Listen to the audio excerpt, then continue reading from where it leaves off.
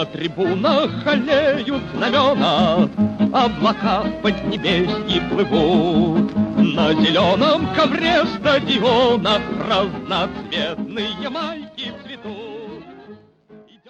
Okay, so good afternoon, good morning, good evening, wherever you are in the world. Listening to the first edition of the Russian Football News Podcast. I'm your host today, Tom.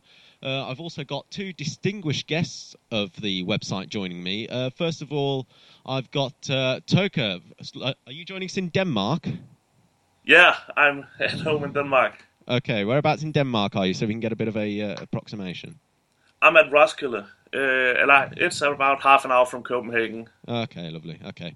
I'm in Birmingham, if anyone's interested. And we also have Danny, another website writer of the website. How are you there, Danny? Yeah, not too bad. Just enjoying the some blue skies in Manchester, so they don't come around very often. No, I can imagine. I know the same. We're quite close, really. Birmingham, Manchester, not too far. At least we're outside the city. Yeah, not too far. Yeah. Okay, so we may as well get this started. I hope all the listeners enjoy this first podcast, and hopefully it's the first of many to come. So really, the first thing we're going to discuss is the Russian national team here. We've just about managed to see them qualify for Euro 2016 next summer in France under the leadership of Leonid Slutsky after a sort of disastrous reign under Fabio Capello. So if I can first come to you, Danny, what did you sort of think of the managerial change from Capello to Slutsky? Obviously, it seems to be the right one in the end, but is it sort of viable in the long term with his contract with CSKA? I think first off, it was definitely a good choice. I mean, as you said, under Capello, he just never seemed really right for the job. It never seemed really right for him. I think it was just a matter of time before he left. He left sort of not in the same circumstances, but as quite as abruptly as he left the England job, as some people might remember from a couple of years ago.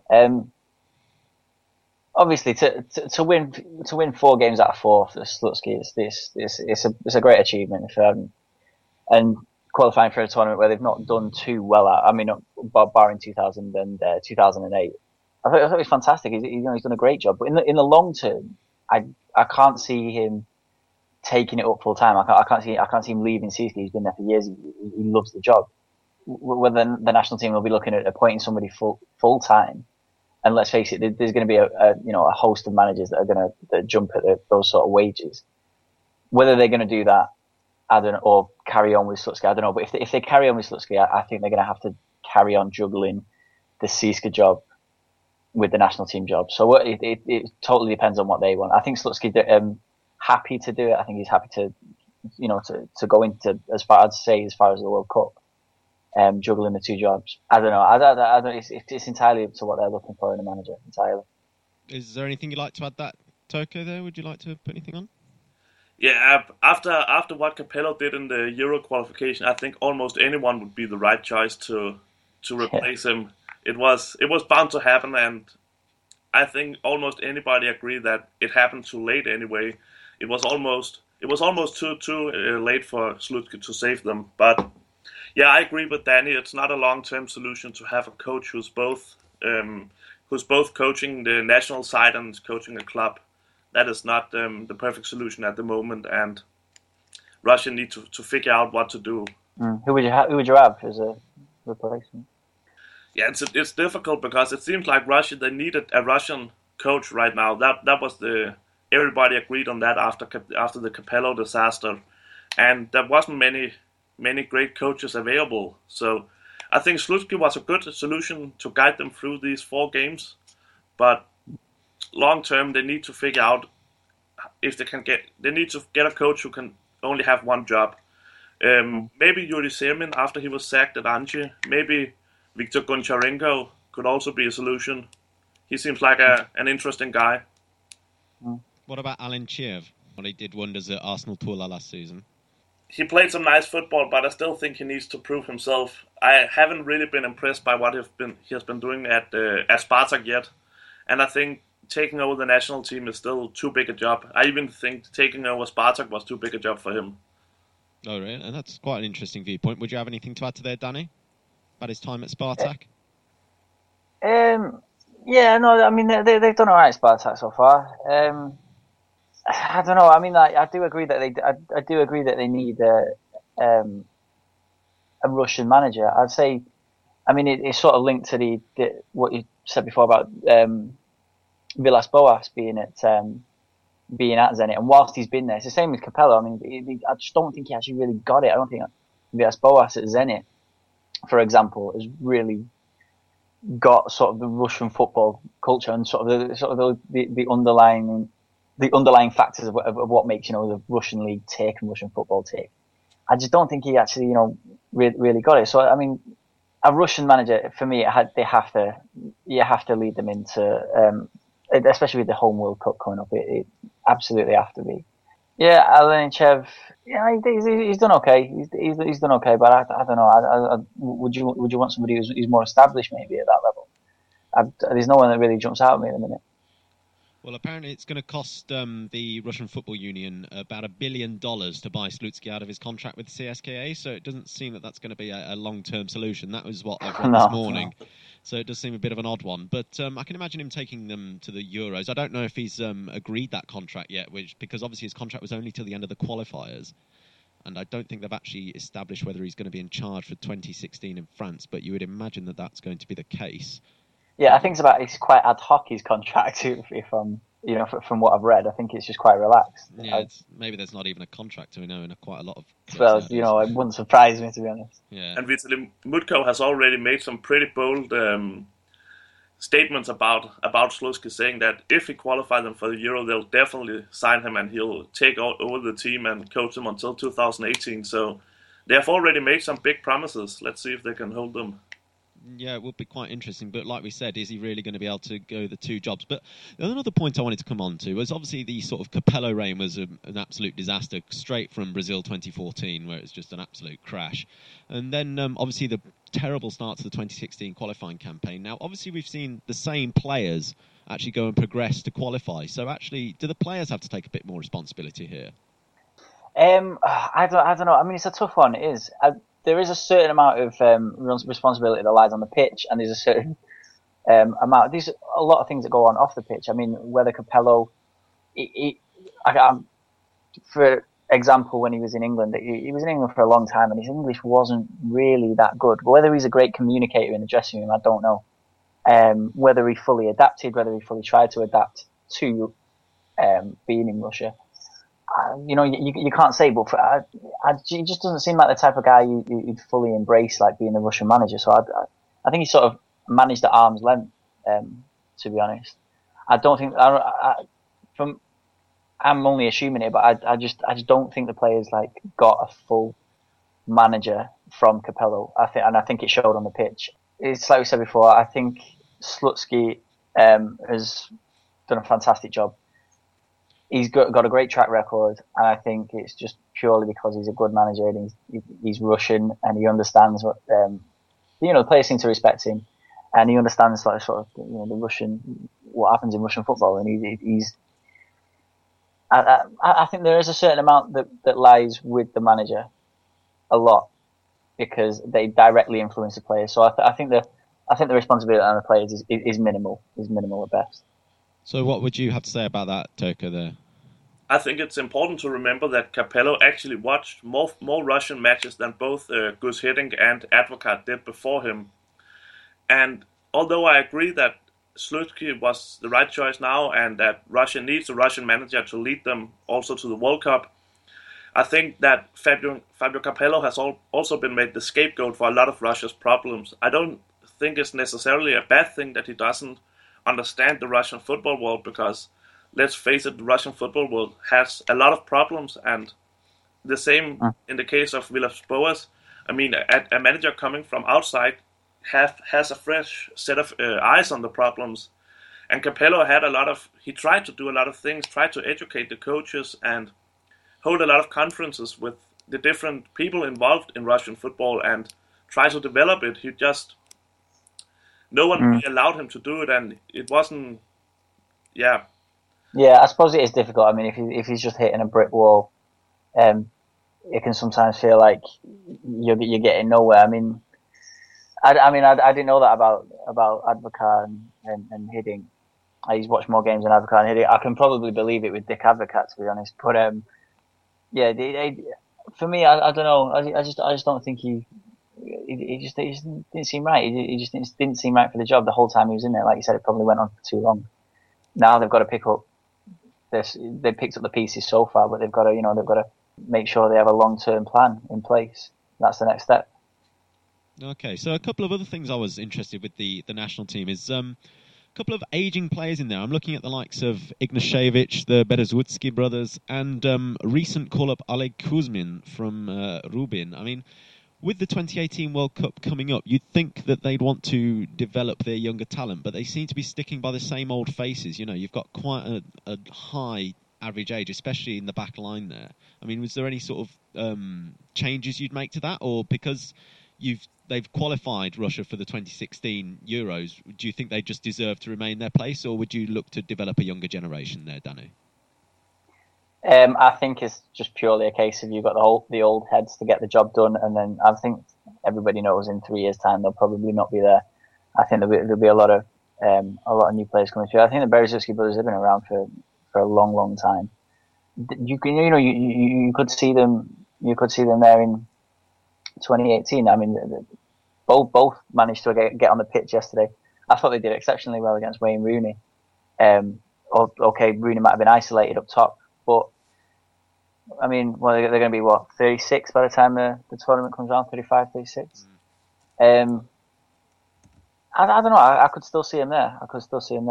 Well, like I said, I mean, I wrote an article the other day about a lot of the top talents in the Russian league.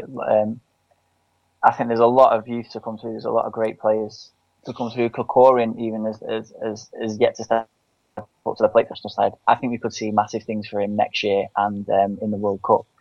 There's a lot of great players, a lot of great young players coming through. But I think they're right to put faith in some of the old heads. Berezutski brothers. What's to rule them out of being 35, 36 at the next World Cup? Yeah. We saw Mario Yepes at Colombia for the last Cup. He must have been about 38 playing for them in the World Cup. He had an astonishing tournament in Brazil. I mean, Turka, if I put the name sort of... It's like Forlan as well. Forlan was the best player. Was it in 2010? Yeah, and he was certainly on the wrong side of 30. Yeah. Sorry. Turka, if I mentioned somebody like Vitaly Jakov, 26 at centre-half, sort of looking towards the future, because you've got to remember, although these older heads would get you through 2016, in the 2 years going up to Russia 2018, there will be no competitive games. So these younger players will not have tournament experience if they don't go to France next year. So what would you sort of do with that if you were in Slutski's shoes there? No, it's a very good point that they have no qualification for the World Cup, but don't forget they have the Confederations Cup in 2007, so they will get a bit of tournament experience. But also, I think it's important to remember that just because Russia has the World Cup in 2018, it doesn't mean that they can just take the 2016 Euros as a training tournament just to play in younger players and put out the old guys who might not be able to play in the World Cup, because they still need to take it serious. They need to perform well, and also in the qualification group here. And I think the biggest problem at the moment is really that there are no Russian central defenders who can actually compete with these guys. You mentioned Vitaly Jakov, and even though I liked him, I think he has played some good seasons for Rostov, and he's done all right for Dynamo this season, but I just don't see him on the same level as Ignashevich and the Berezutski brothers. And I think that's the case with many of the Russian central defenders. You could also mention Nikita Shanov from CSK. He has also a very long road to go, although he has already gotten his debut on the national team. So they're yet to see some players who can actually compete for the spots in the central defense. So what about, sort of with Berezutski and Ignashevich, obviously they've got a lot of international caps behind them. When the last squad came out, I was very surprised at Oleg Kuzmin from Rubin, the fullback, getting a call-up for his first cap in his sort of in his 30s. It seems a very odd decision. I don't know if any of you thought that was odd at the time, and whether it still strikes you as odd. I think it shows that Slutsky was in win-now mode. He knew that he needed to take on the strongest possible squad, and he felt that Kuzmin was a part of that. Mm-hmm. And he didn't really look at the age of the players. He just knew that he had to put together a squad who could win those games for him and get Russia to the Euros. And I think Kuzmin proved us all that he actually did have the level, both with his goal against Moldova and latest he scored 2 goals this weekend against Ufa. So I actually think it was a surprise, but it was a good one. Anything you'd like to add to that, Danny? Go on. Yeah, no, it's as I touched on the point just before of I think Slutsky he very much he's put faith in sort of these experienced players to get the job done in qualification. I think Kuzmin, he came with chumps, as you say, he scored a goal in qualifying, scored the first against Montenegro, and he's been playing well. I mean, I don't think it was a surprise. Don't get me wrong, it was a surprise to see him in there, especially at 34. But like I say, he came up chumps.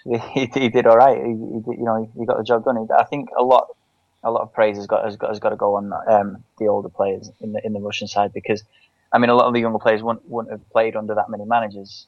So for when Capello went, I think it was important for them to have, if not a manager to look up to, these older players in the dressing room. So yeah, I think it was a surprise, but it was a nice surprise. Put it that way. Yeah, I totally agree there. But yeah, it's sort of interesting with that old line, especially at the back. I mean, in other areas they seem perfectly okay. I mean, would you say it was sort of an easy group that they sort of messed up and left to the last minute there? I mean, you look in there, you've got Montenegro, Liechtenstein, Moldova, who of course they drew with, nothing really special there. Obviously, Sweden and Austria, with this Austria really the surprise package of the group, I suppose. Were you surprised that they did as badly as they did? Well, kind of, yeah. I was more surprised at Sweden. I think, let's be honest, I mean, it wasn't that hard of a group. I mean, England, their group was probably one of the easiest, and I think that was probably the easiest, the one that they were in. But I think after that, it was probably Russia's. Yeah, I think it comes back to probably Capello. Probably his influence on the qualifying stage wasn't the best. You could make an argument for them, leaving it to kind of like the last minute when they probably should have had the job done a lot quicker. So yeah, I think it's definitely a good argument. Yeah. Okay, I think that'll bring our sort of national team thing to a close. We've sort of run the rule over that one, and thank God they're there in the end, because it made us all a bit nervous. So next we're I thought we'd look at sort of the club sides, particularly my sort of close team, Zenit there. We've obviously we all know that Andrei Villas-Boas is leaving at the end of the season. Now, Danny, you said earlier that he hasn't really adapted. He came in saying he was going to be Peter the Great, of course, the founder of St. Petersburg, and seems to have... Has he got a bit of a rough ride? Because let's not forget, he did win the Russian Championship last year. They've won all 3 games in the Champions League this year. I mean, Toko, are you sort of surprised at the bad reception he's getting? I think most coaches could have won the Russian league with Zenit last season, to be honest. It was, after CSK sold Doumbia, it was really one of the poorest seasons I've seen in the past few years. None of the top clubs were really up to challenge Zenit. Dynamo collapsed completely. CSK lost Doumbia, and Spartak were, well, just Spartak. So I think it was one of the easiest seasons, and Zenit didn't hire Villas-Boas just to win the league. It was a good start for him and an important start for him, but what they really need was European success, and they've gotten a good start so far this season, but what they did last season in Europe wasn't really impressive, and I think they should have advanced. They got probably the easiest of all the Champions League groups, and they failed miserably. I mean, Danny, would you say that Villas-Boas is sort of... We've seen him complain a lot about the Russian transfer policy, which ended up in him selling Solomon Rondon to West Bromwich Albion. Would you say that he's sort of complained too much, or do you think he's right to complain about all that? Sorry, I just lost you there for a minute. It's all right. Would you say he's right to complain about the 6+5 rule in the Russian Premier League, or get on with it like the other managers? Yeah, no, I think you have to get on with that. I seem to remember Mourinho complaining about not having control over when teams play matches. For instance, if they've got a game that needs to be played that they missed out in the fixtures for some reason. Say like a game that they couldn't have played on a Saturday because one of the other teams was have a prior engagement with another tournament, or for some reason. He said that managers in Italy or in Spain say, when do you want? They say to them, when do you want the game playing? And they say, oh, we'll have it on a Friday or we'll have it on a Tuesday. I'm thinking, well, that doesn't really wash in England. I think managers just have to adapt. Villas-Boas, let's not forget, I think some of the problems in his career have come solely from him. Let's not forget, it's only at Zenit where he's not yet stayed more than a year, but by the end of his contract, ironically, it will be the longest he's ever stayed at a club. And there's sort of only one common denominator in that with Villas-Boas. It's not out of the ordinary for him to complain about a lot of things. We've seen him in his previous jobs at Chelsea and Spurs. He seemed to get to do a little bit better in England, but I think he does seem to moan about quite a lot, to be honest. I think my answer is yeah. He should probably get on with it. I don't think he's got a lot to complain for. He knew what the Russian league was before he took the job. Let's face it, moving to Russia and taking a job is one thing. If you're not fully aware of the whole of what that job brings, then I'm sorry, but that's your own fault. Yeah. Toka, do you think he saw it as a bit of a stepping stone to a bigger European league or club? Well, not as he has performed so far. I mean, I think Villas-Boas is the kind of coach he will definitely get a job in one of the big leagues after Zenit. I'm absolutely sure of that. But I don't see, after what he's done at Zenit, him landing a job like Chelsea or a club that size. I think it's also important to remember when you talk about all the complaints done by Villas-Boas that he is the manager of one of the most powerful clubs, the richest clubs, the club with the best players, and you still see him moan about all sort of problems. And that makes him look a bit stupid when you see other coaches who are having much bigger troubles and who coach clubs who can't pay their players or can't afford to go to away matches, and you don't see them complain half as much as Villas-Boas do. Yeah, that's a good point. No, it is a very interesting point. So, do you think, just a quick sort of question for both of you, do you think that overall Zenit will miss Villas-Boas? We'll start with you, Danny. I think it was a fantastic appointment for Zenit. Maybe something of a coup, but like I said, they are one of the richest clubs. We've seen a lot of managers, for instance, David Moyes or Steve McLaren, go abroad to try and reinvigorate the career and try and build their career up. I think that was very much the case for Villas-Boas after he left England. I didn't think he saw it as a stepping stone as much.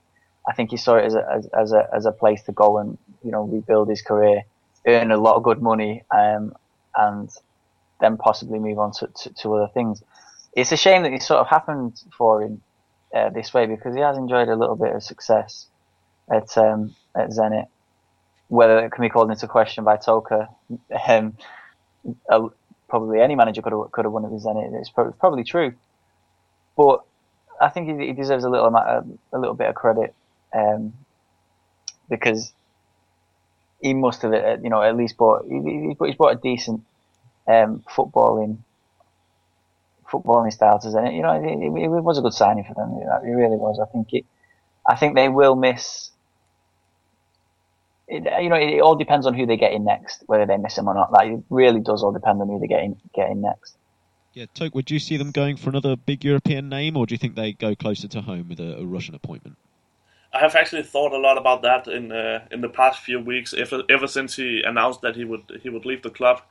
I think Zenit could actually go for a Russian coach, maybe, or at least a Russian-speaking coach. I could see Viktor Goncharenko go to Zenit, but maybe not as much anymore after he joined CSKA. Regarding if Zenit fans or the club itself is going to miss Villas-Boas, I think a lot will depend on what the new coach can make of Hulk, because Villas-Boas has really gotten Hulk to play some of the best football of his career, if Yeah, the true. best football. I mean, he has been amazing, really, in the past, ever since Villas-Boas took over, and it'll be very interesting to see how he'll perform next season under a new coach. If he'll go back to being the lazy Brazilian who shoots from weird distances, or if he'll keep up this being the beast he is at the moment. Yeah, Villas-Boas, of course, also got Hulk to sign the new contract, of course, so he's there for a good amount of time now. He's 29 now. Of course, the future around Witsel is still unclear, so I'm not sure what would happen with that. That might even be resolved in January. I mean, just speaking of Hulk there, I mean, just for the listeners, if you haven't seen the goal he scored against Lyon on Tuesday night, yeah. it was incredible. It's just goal. Shrugs off about 5 defenders probably in the centre circle, smacks it, it swerves away from the keeper, just pretty much bursts the net. Incredible thing. But that's one thing with Hulk, that we have always seen those amazing goals where he has the incredible shot from the distance, but one thing I've really liked from him this season is he's gotten much more involved in Zenit's build-up. For example, he made the pass against Lyon to Oleg Shatov that led to the third goal. Yes.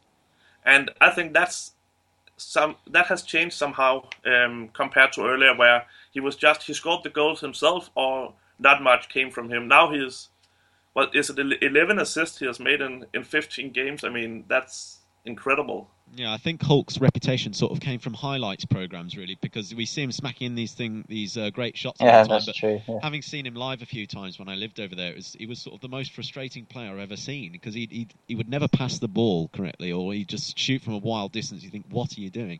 But he seems to have really come up trumps this season. Just quickly pressing on to last night's game then, CSKA against Man United. Danny, you're the Mancunian here, so I'll let you have first word. What did you sort of think of the performance? I thought it was decent. I thought it was even until the first goal. I think you only have to look at the stats. By the end of it, Man United had 70% possession. But the thing is, they didn't do a lot with it. The midfield was entirely congested from the 15th minute to the last. The only reason why it ended level is because CSKA seemed to tire towards the end.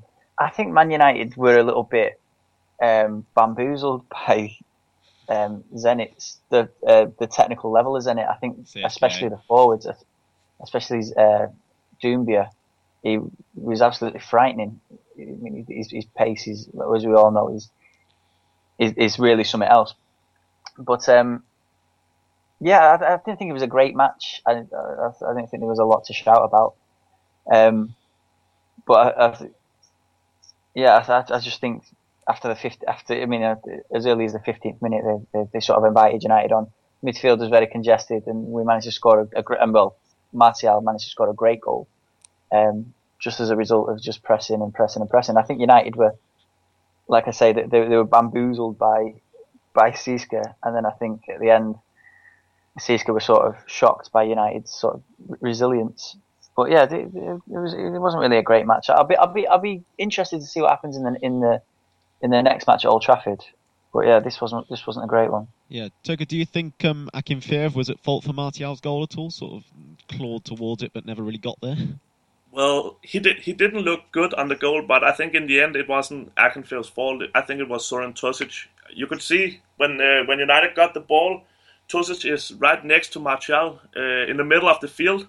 But while Martial runs towards the box to get in position to hit to score the goal, Zoran Tosic basically just walks back and completely lets him get open in the penalty area. And I think he actually he was the main reason behind the goal. And you could see afterwards, Akinfeev was very furious of him, and I think that was understandable.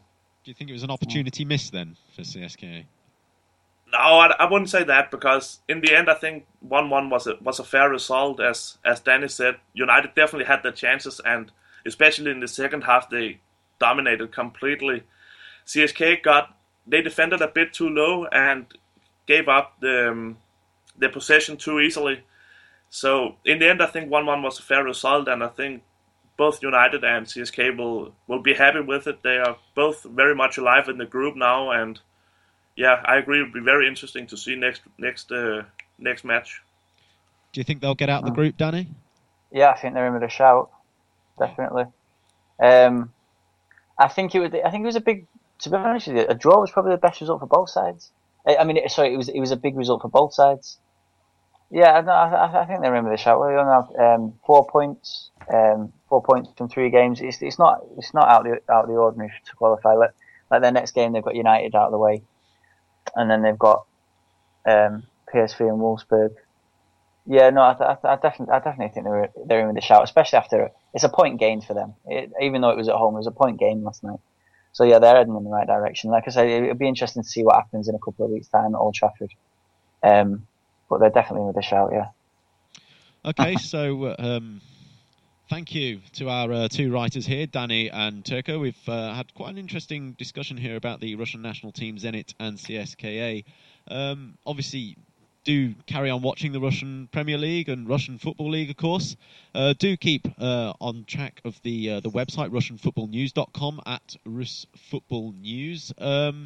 Follow the betting tips. I mean, Turco, what are we on the betting tips? Betting tips now. We're doing quite well, aren't we? We are.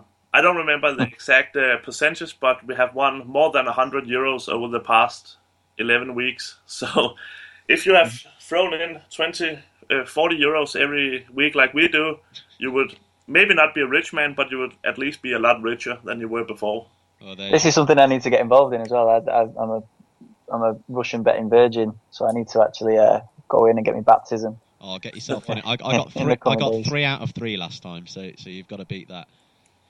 Oh, sweet. Yeah, so it wasn't bad. Okay, so you two, if you just want to sort of tell the listeners your Twitter accounts, and I'm sure they'll give you a quick follow as well. So, Danny, what's your address on Twitter? Yeah, my handle is at Danny W Armstrong. And Turco? So. At Toke Thelade, TheALade. Okay, brilliant. And if anyone's interested, I am Thomas_Giles, GILES_UK. So I think that about finishes things off. Thank you both again to Turco and Danny, and we'll see you on the next podcast. Thank you. Идет футбольный матч, летит над полем мяч.